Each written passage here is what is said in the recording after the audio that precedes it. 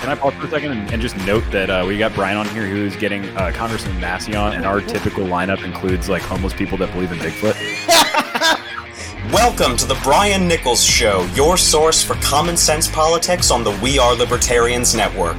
The Brian Nichols Show is the fastest growing liberty podcast that brings together people from all means of political thought as we seek to have meaningful conversations about the issues you care about. At the Brian Nichols Show, our goal is to leave the audience educated, enlightened, and informed. And now your host, Brian Nichols. Well, good morning there, folks. Brian Nichols here on the Brian Nichols Show. Thank you for joining us here on another fun-filled episode on, yes, a beautiful morning here in the middle of August. Guys, September is literally only a few weeks away. Isn't that weird? It's weird on my end, at least. But I don't know about you guys. I'm getting ready to already strap in for political season because in politics, of course, there is no rest. And that is, of course, true today as I'm joined by a gentleman who's running for Congress.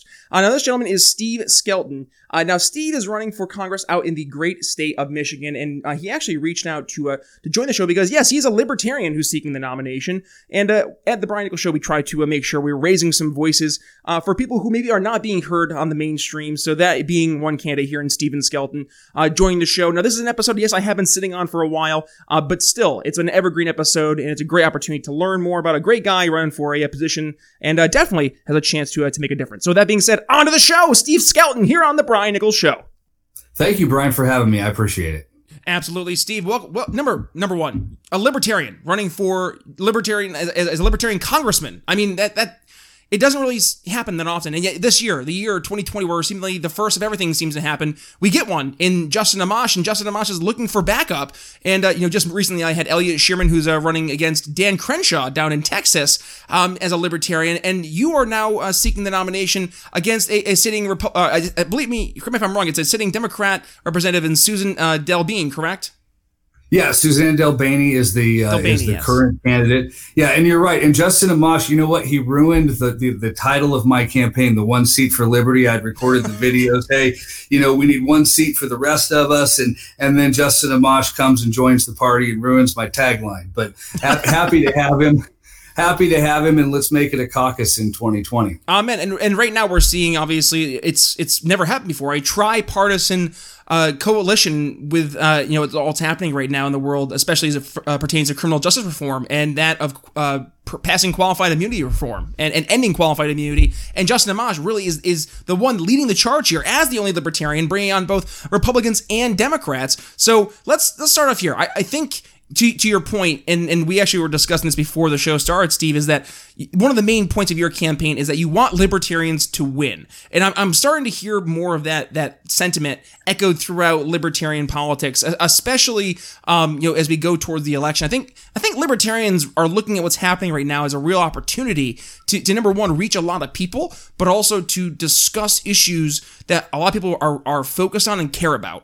And a lot of people are awake. And I think with that, there are the libertarians out there who more want to educate. And I say educate and I'm not trying to pick fights with anybody. And I actually discussed this with Matt Kibbe last week, but it comes down to there are people out there who are the salespeople and those people who are the engineers. And it seems like we need a lot of salespeople out there who actually want to win, close the actual deal, right? And your background obviously is in sales. So I'm seeing people like you now actually taking the mantle, leading it forward and focusing on winning, closing that deal, winning elections. So let's kind of start off, with the elephant in the room. There's only one libertarian in Congress, and it's Justin Amash, and he didn't win his congressional race as a registered libertarian, so we've yet to see a libertarian actually win elections. So tell us, Steve, what's the case? Why should folks look at you as a serious candidate against the incumbent? Oh, thank you so much for asking. And in 434 other congressional districts, I would concur. It is a tremendous long shot, and there probably isn't a path to victory for the Libertarian. But there is a uniqueness about how Washington operates its elections. And then within Washington, there is a uniqueness to District 2 that makes this possible. I will explain. In Washington, instead of having a primary for each different party and then the winners of those parties square off in November, we have one primary election, regardless of party. It takes place in August, and there are two winners. the top two and only the top two move on to the final election in November. Now, typically that's going to be the Democrat and the Republican. But when I was researching my run, I noticed in the district next door, Washington 2, that a fellow by the name of Brian Luke, Libertarian, happened to come in second in that primary in 2018, and he went on to the general election. Now, Washington 2 is unwinnable for anybody but a Democrat. It is so gerrymandered. It's 80% Democrat. There's no way to win. But he showed that if you can defeat the Republican in the primary, you can be one-on-one with the Democrat in November. Well, in my district, that's certainly doable. There's two Republicans splitting the vote and the parties abandoned them both. They're pretty much just on the ballot in name only, shaking hands with their friends. There's no organized campaign. I can beat them both if we can nationalize libertarian efforts on this district. I can beat them both and move to the general election where I'll be one-on-one with the Democrat Suzanne DelBene.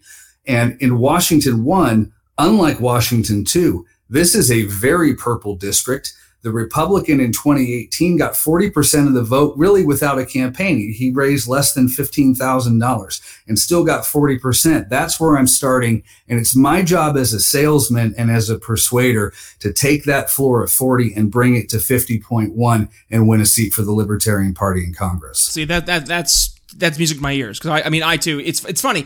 You can actually see the folks who probably are involved in some way, shape, or form sales in their day job, and you see that different mentality. It's if you're in sales and you're constantly getting second place, guess what? You're not paying the bills because you're not getting commission because you're not closing deals. And I think the problem is that the Libertarian Party has been focused for too long on simply just trying to educate people and say, like, listen, we win because our ideas are right. It's like, listen, that's not the argument. We know our ideas are right. We have to stop, telling ourselves that we're right and convince other people. And that entails us to go out of our way and show people the value of our principles as it pertains to them in their personal lives, in their communities, and so forth. So I guess let's kind of start out here right now, in your district particularly, Steve. What's the case for liberty? And right now I say that, looking at the world, we have COVID-19 lockdowns, we have civil unrest across the United States in response to the George Floyd murder. I mean, we're seeing right now the United States in a big crossroads. Where are we going to go? What's the case for the Libertarian in not only your district specifically, but let's kind of expand it. The Libertarian case nationally. Why do we have the right answers and actually have solutions that will make things ultimately better for everyone across the board? Well, we have always had the right answers, and we have always been the best at Denny's at 1:00 in the morning, drinking coffee with those answers, but we haven't translated it into persuading the electorate. And so, how do we do that? Now, I don't want to be the merchant of fear, because that is how our major parties operate. But part of what's driving me is that we can actually see our liberty not crumbling, but stretching at the seams of the fabric around us. I live up here in Washington State, and living under the reign of Jay Inslee, we can see our fabric eroding. I'm at my office building right now that just last week, or just this week, just Monday, we were finally able to have people come in and meet with us despite our curve long being flattened. Some of the counties can, but most of the counties can't. Our freedom to move about, we were on lockdown for months. Are you in the Chaz? No, fortunately, I am nowhere near the Chaz. And, I'm against border walls because I'm a libertarian. But if Trump's going to build a wall, he should build that thing around Seattle and protect us up here in Snohomish County from that craziness. But I don't want it to come from a place of fear. But hey, look, guys, the irresponsible governance taking place, this is a threat to our liberty. Everyone I know, their savings is in dollars. I don't even know how many trillions they printed out. Was it 3 trillion that they just printed out? If not more. And you're speaking to the point, and really, this is something people are not paying attention to, and it's the hidden stealing that is taking place right now, and that is in inflation. And as they fill this market with more and more money, you are destroying people's hard-earned savings. I mean, if you constantly are inflating the market and you're making dollars valueless, then we're gonna end up just like you see countries like Venezuela, where they're literally using their money for burning for energy, for keeping their homes warm. And that's that's a horrifying prospect. And yet our government didn't even bat an eye to put in, pump in, like we said, $3+ trillion in what was it, 2-3 months? And we're only halfway through the year. Like, what's going to happen in the second half of the year? We were scheduled to spend $5 trillion and take in $4 trillion anyway. We have a $3 trillion special spend here. The debt has gone. Last I looked, it was $26 trillion. We have another $1 trillion to go this year. That's bigger than our entire economy. That is so irresponsible on the part of the parties that I'm without an adjective to come up with it. And I'm a giant loudmouth, right? And I can't even come up with the words to say just how irresponsible I think that is. And we need to vote these parties out of power, because if we don't, we might end up like Venezuela, or when I was younger in the 80s, it was Mexico, where you have hyperinflation. You have the government, printing money while at the same time they're preventing people from producing. Money is only good for buying products. If people aren't producing, hyperinflation comes in, and boy, then you've got pain for everybody. So right now, a lot of people out there are looking for, they're looking for the alternative, and I think you're focusing on the winnability chances that you have in your district, and it's sad because it seems like the common denominator I'm seeing across the board is that people constantly have in their minds that it's a binary choice, and I don't know how we're going to be able to conquer that, because we see this happen in pretty much every facet of life. It becomes not, there's no room for nuance, right? It's either you're for this or you're against it. Let's go back to Star Wars, where, I'm sorry, I'm a big Star Wars fan. I find that there is a lot of libertarian themes in Star Wars. And one of the points that is made in Star Wars is just the blindness of binary thinking, where Anakin is talking to Obi-Wan. He's like, either you're with me or you're my enemy. And when you hear it said out loud, you're like, that's so stupid. Like, why would you ever think in that kind of a mindset? And yet we look right now at our political structure with half of America basically looking at the other half as their political enemy. And we're starting to see that boil over to not just political enemy, but, you're actually my enemy. And I think, when you're looking at your district, people are going to be questioning, yes, there's another choice, but it's a libertarian. Do you think that people are going to be hesitant to actually look at the libertarian as a real alternative? I mean, just because you mentioned the other candidate in the opposing district, the Republican, but Republicans, right? They're established. They're more well known. You vote for a Republican, you kind of know what you're going to get. You're going to get this, milk toast, George Bush or Donald Trump clone. Pick your poison, and that's what you're going to get. Whereas a libertarian, there's a lot that comes with that, and probably a lot of questions too. So maybe speak to those concerns. Well, it's my job to persuade. And of course they're going to be hesitant, and they have been hesitant. And we joked beforehand about the stupid comments that come in on my Facebook page, and they're funny and they're comical, but they don't represent everybody. Most people are reachable, and most people can be persuaded. And the second declaration of my campaign is that to resolve our blue city, red county differences, we have to make Washington, D.C. less important, and we need to settle these issues closer to home. Our federal government was not designed to make decisions about where people go to the bathroom. Our federal government was not designed to make definitions of what is a man and what is a woman and these social issues that we're into. The 10th Amendment of the Constitution forbids it from all of that for good reason. Those are questions that the states themselves should be answering. And instead of forming coalitions of counties, King County up here in Washington and whatever county is San Francisco down there in California, forming coalitions and fighting out our social questions in Washington, D.C., our team versus your team, we need to take that out of Washington. That government is so powerful. It is not right for us to be taking the power of that government and swinging it against each other over our petty red and blue differences.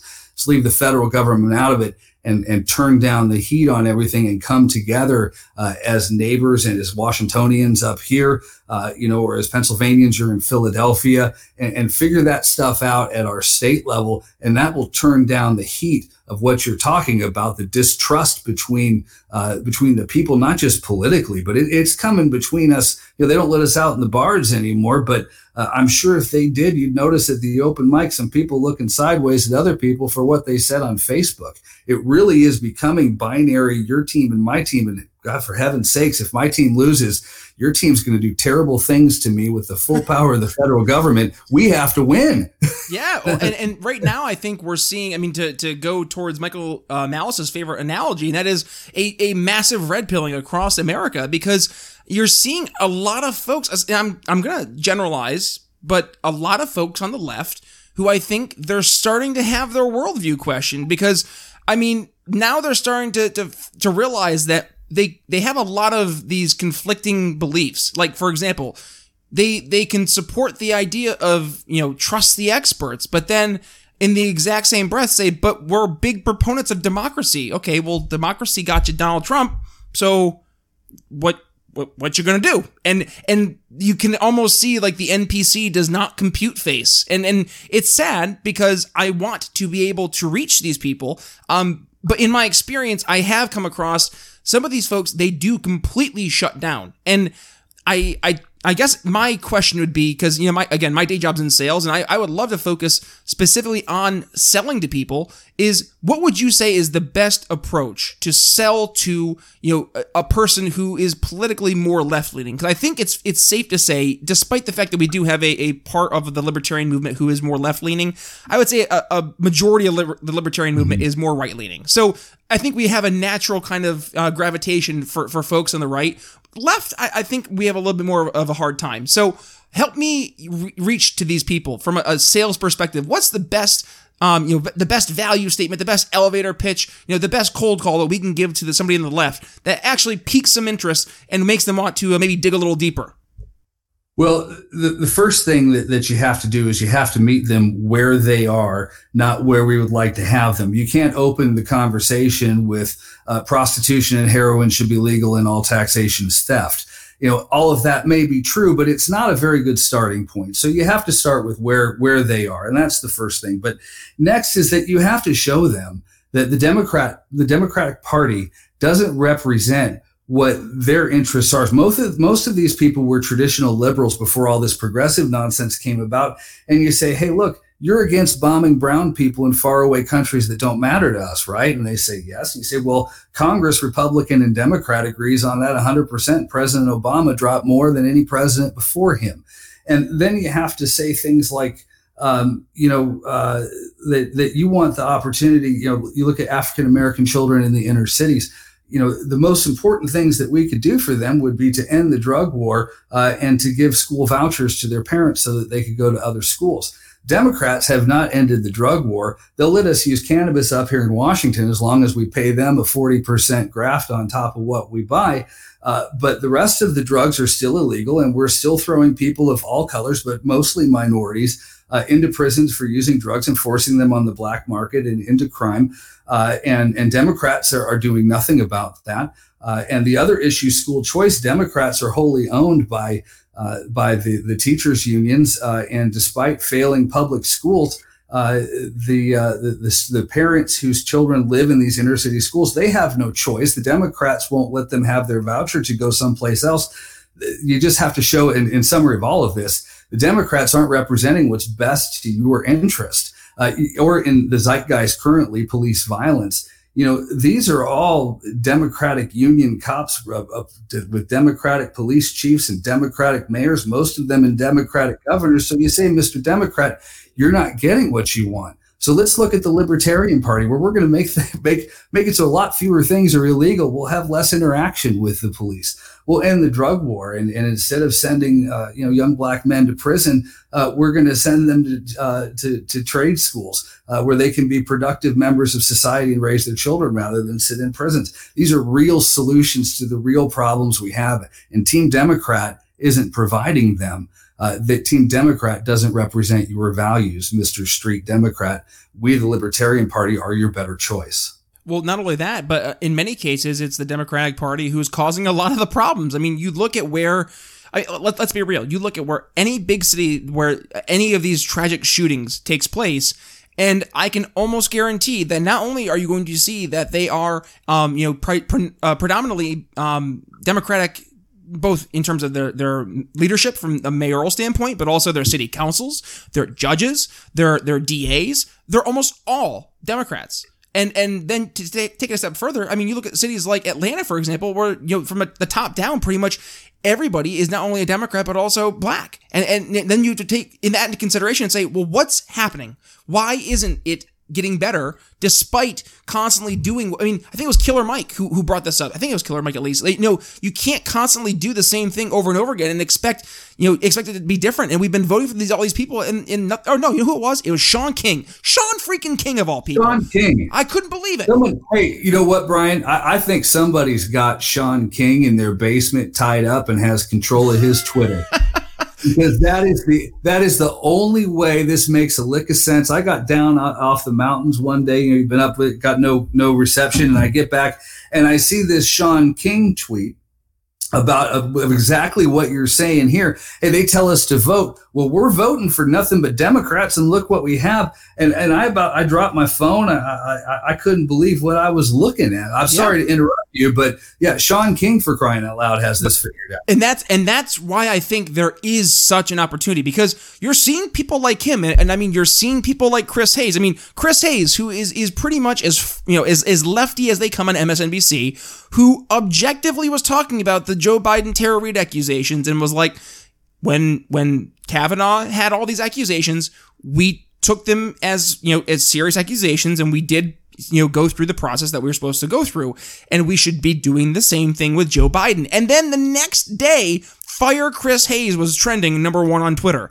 and I get so nervous because I'm like, who are these people? Like, who are the people that are that adamant that we need to just completely destroy anyone who's trying to speak truth? So I guess not your average person who's on the left, but we have a group of people out there who, I think it's fair to say that they do mean ill will. I mean, they do mean ill will. There is no doubt about it. I mean, there's a picture from one of the protests where it's like, we will tread, and they're holding a flag that says we will tread, and grabbing the snake. Yeah, grabbing the snake. So there is a group of people who are a part of this movement who I would say are not our friends, are not our allies, and I think we as libertarians have to address that, because I think one of the problems is that we as libertarians tend to be very non-confrontational. But I mean, this is something that I think we have to address, first and foremost. So how do we address those folks on the far left, number one? But number two, how do we help differentiate those from, those on the very far left from those who we could actually work with from a policy perspective and enact common goals forward? First, Brian, I think there has to be a healing. A healing. It seems to me that they're, particularly on the left, they've given up the pretense of acting in good faith. I was divorced a long, long time ago, and I remember the time when it became apparent to me that she was no longer acting in good faith. And when I look at Brett Kavanaugh, and then I look at these protests and the coronavirus, and the reactions to it, when I went and spoke at the Reopen Washington rally in Olympia, I was told that I was callously murdering all the grandmothers in Washington. That's a little hyperbole, but boy, they let me have it. And then just a week, 2 weeks later, now all of a sudden you can go out and you can have 60,000 people marching in the street. And then later at night we can riot and we can loot the Walmart, the Target, and none of that will share the virus, or at least that stuff is so important that it's okay. Either they were full of it when they said that to me, that I was a callous murderer, they didn't mean it, or they're complete sociopaths and are okay with all of these people dying. It's one of those two. And it's obvious, and I know, and you know that I know, yet you're going to say it to me like that. Gaslighting is the term that comes up, is kind of in vogue. But hey, between Kavanaugh / Reade and the coronavirus vis-a-vis rallies to reopen states and protests regarding Black Lives Matter, we need to have a reconciliation and make sure, hey, you guys, we're still on the same side here, right? Is the warfare come to the point where this thing is irreconcilable? And it's my prayer that it's not. And it's what, the number 2 declaration of my campaign is the best thing that we can do to take that pressure off. make the federal government less important. We'll decide these things at home. The reason that everyone pretended to believe Christine Blasey Ford's accusation, and believe me, there's absolutely no reason to believe it at all. But the reason they pretended to is because the Supreme Court seat was way more important than it ever should have been. And so they had to pull out whatever stops they could, and they turned in, I don't want to say self-respect, but sort of, to make the argument that they did. It's kind of hard to be respectful of that. Hey, she doesn't know where or when, and even her dad doesn't believe her, but boy, we do. Well, and what's sad is that what we're seeing is a constant increase in the media hyping up certain events and then not following through. And then that builds this distrust in the American people, right? So we're seeing this especially right now in 2020 when it pertains to, or as it pertains to COVID. I mean, the COVID-19 lockdowns were easily one of the biggest red pilling moments of I would say, history, because all of a sudden you had a world literally shut down from all their governments, and we were told, just sit tight, trust the experts, and we'll get through this. And yet then you start to look at who these experts are. I mean, and pretty much let's all, look at where this all really started from. And it was from the study out there, I think it was in Oxford, where it was the, showing how many millions, 4 million or 2.2. Yeah, 2.2 million. Yeah, Americans dead. And it's like, that's where we started this whole lockdown fear. And actually, I was listening to a phenomenal podcast, and I think it was actually Matt Kibbe talking with Dave Rubin over on Dave Rubin's podcast, and Matt laid out, actually, and this is funny because I just talked to Matt last week, but Matt laid out a perfect example of what the right right course of action would have been. And he was like, listen, instead of saying, here's what my model says, 2.2 million people are going to be dead in the United States if we don't do any, or no, if we do social distancing, but we don't continue these massive lockdowns, right? So if that's the premise versus, hey, listen, here's my my model, but I can't really make any accurate predictions to the extent that I know for certain, because this disease is novel and I don't know anything, we don't know enough to the extent of its transmissibility. We don't know to the extent of, its death rate. And you can go on and on and on and present that information in that way, because I think, and this is one thing where I think a lot of Americans are waking up, is the government does not have our best interests at heart and often treat us like children. And people who are adults are tired of that. I'd love to take you through the abject and total failure of our government at all levels when it comes to this pandemic. By all means, please. First, the Centers for Disease Control. We've all seen The Stand and movies like that, and we take comfort knowing that the very best and smartest we have in our government are all in Atlanta at the CDC, and they are working full-time on novel zoonotic viruses that could be coming through the population. No, 92% of what the CDC does has nothing to do with novel zoonotic viruses. It has nothing to do with outbreaks or contagions or any of that. I'm sure it's all fine work, but it's not what the CDC was designed for. Next, we had 3 months run up on this thing. Being in Washington, I'm a little bit more in tune to what goes on in Asia, and I started seeing this stuff in early January. And in fact, by the end of January, we knew about it. The president even had a council. But at that point, why aren't we stocking up on PPE? Why aren't ventilators going out? Oh, that's right. We're playing this impeachment game. And I know libertarians are split on this. Impeachment. I forgot about impeachment. I legitimately forgot about impeachment. With 125,000 Americans dead and 40 million of them unemployed intentionally by the government, another Great Depression, does it really seem all that bad that the president asked this guy in the Ukraine to look into something having to do with Joe Biden? Does it seem that important now, or should we have been preparing for the pandemic that was coming to our shore?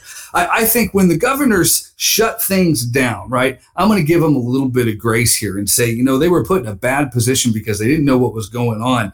But they never fixed it. We didn't test. I'm no epidemiologist, but I know when it comes to pandemics, you need to know how deadly is it if you get it and how many people have already had it. That's what you need to know. What's its prevalence and how deadly is it? And the FDA and the CDC actively acted against any organization that was trying to answer those questions. Finally, the University of Washington broke the law and started testing people up here. But we would have been better off without a government at all. We would have been better off without a government. Private entities would have been testing people. The lockdowns also, eventually it became obvious that they were of no value. The social distancing that happened voluntarily before any lockdown, the NBA season ended, the NHL season ended, baseball ended, all of the rock concerts and tours and Disney on Ice and conventions and everything voluntarily closed. Offices emptied out. People started working from home. Local school districts canceled schools before any governor realized, hey, you know what? I can be a complete tyrant here and lock people in their houses.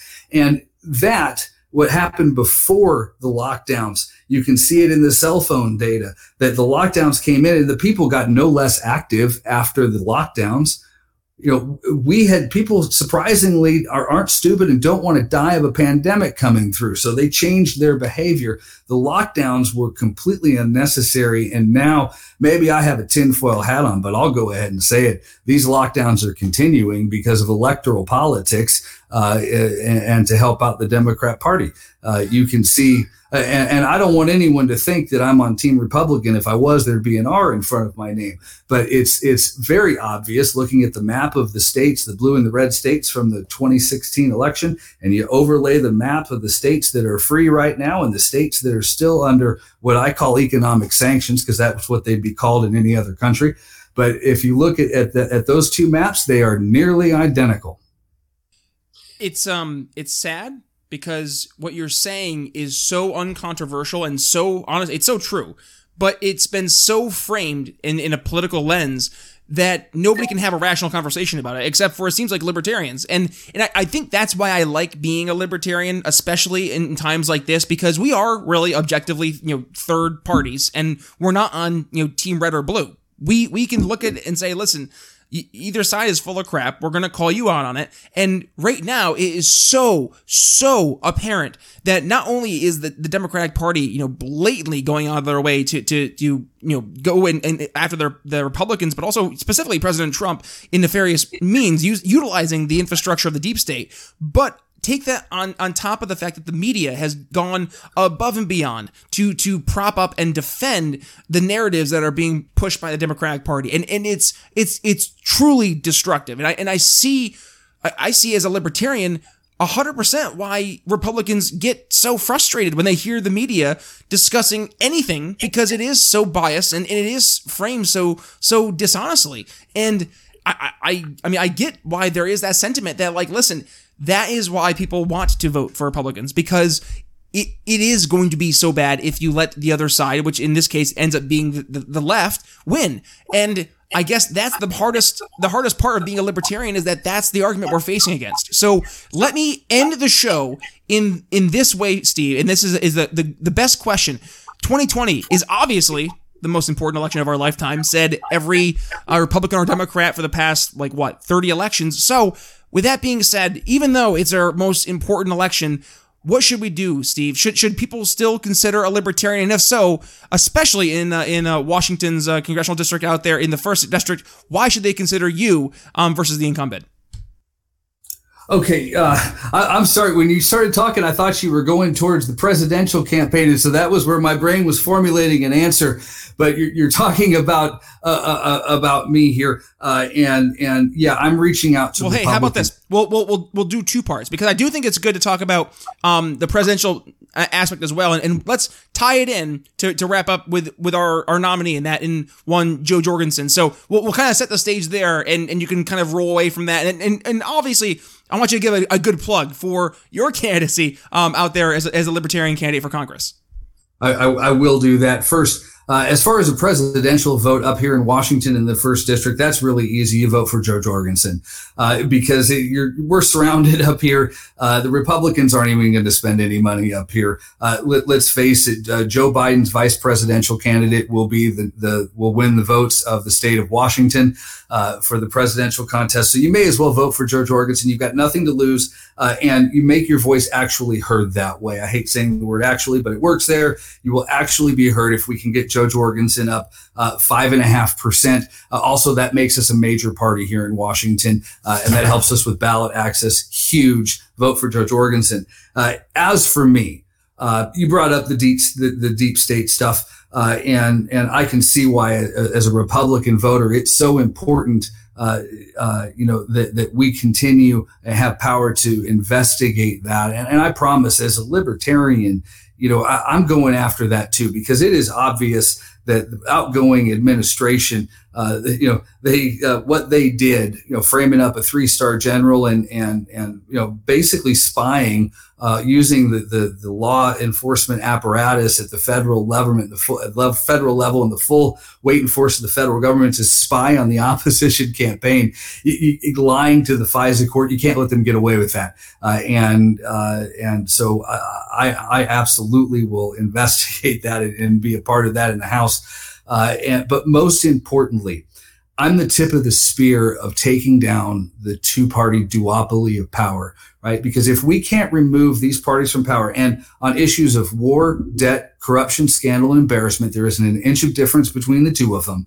And if we don't start electing other parties, it really doesn't matter. Where this thing ends is with a devaluing of the currency. It ends with further unrest between the people. This is not getting any better until we stop electing Democrats and Republicans and we replace them with what the founders envisioned, which is citizen legislators serving a term or two in Washington and returning to their private lives when they are done. The people of the United States need to take back the people's house. That's the House of Representatives. And it starts with this campaign because, as I opened with, in 434 other House races, there isn't a chance. But there is one here in this district. We can win. And if you're in this district, vote, volunteer, share my message. If you're out of this district, you can donate to my campaign, Skelton2020.com. One seat for liberty. If libertarians from all across the country focus on this seat, we can win it. I just need the resources. I put $5,000 of my own money in it, and I dropped my consulting business for a year to run full time. If we can get another 15 or 20, then we're at a level playing field with the Republican. And if I have a fair fight with the Republican, I can beat him. I promise. Steve Skelton for Congress, Libertarian out there in Washington. Best of luck, sir. Skelton2020.com will include all the links in the show notes for that, as well as your social media. Thanks for joining the Brian Nichols Show. Brian, thank you so much for having me. All right, folks, so that's going to wrap up my conversation with Steve Skelton, running for Congress out there in Michigan. If you could do me a favor, go over and support him wherever you can. It's Skelton2020.com. It's one seat for liberty out there on Facebook. Guys, Steve's doing what we need to do, and that is actually putting our money where our mouth is, and yes, going out and leading the charge, trying to make a difference. And I inspire you if you want to, and I say inspire, I encourage you, I implore you, if you're in a local area that a seat is open, and you want to make a difference, and you know you can, then take that step. Reach out to me if you're ever interested in learning more. I've been dabbling into doing some more sales consulting and training for folks out there who are entering into the political realm. So if you're interested in that, do me a favor, email me, brian@briannicholsshow.com. And of course, guys, if you could not only support Steve, but support your local candidates out there. And one way to do that is just share episodes, like the episode here with Steve on the Brian Nichols Show. So today I'm going to ask you to also go ahead and share this episode, but any episode that you hear a local candidate on a podcast, please do me a favor, especially if they're a libertarian candidate, share their episode. That's how we get their name out there. That's actually how we make some change. And that being said, folks, I really don't have much more to say other than head over to Apple Podcasts. Give us a 5-star rating and review.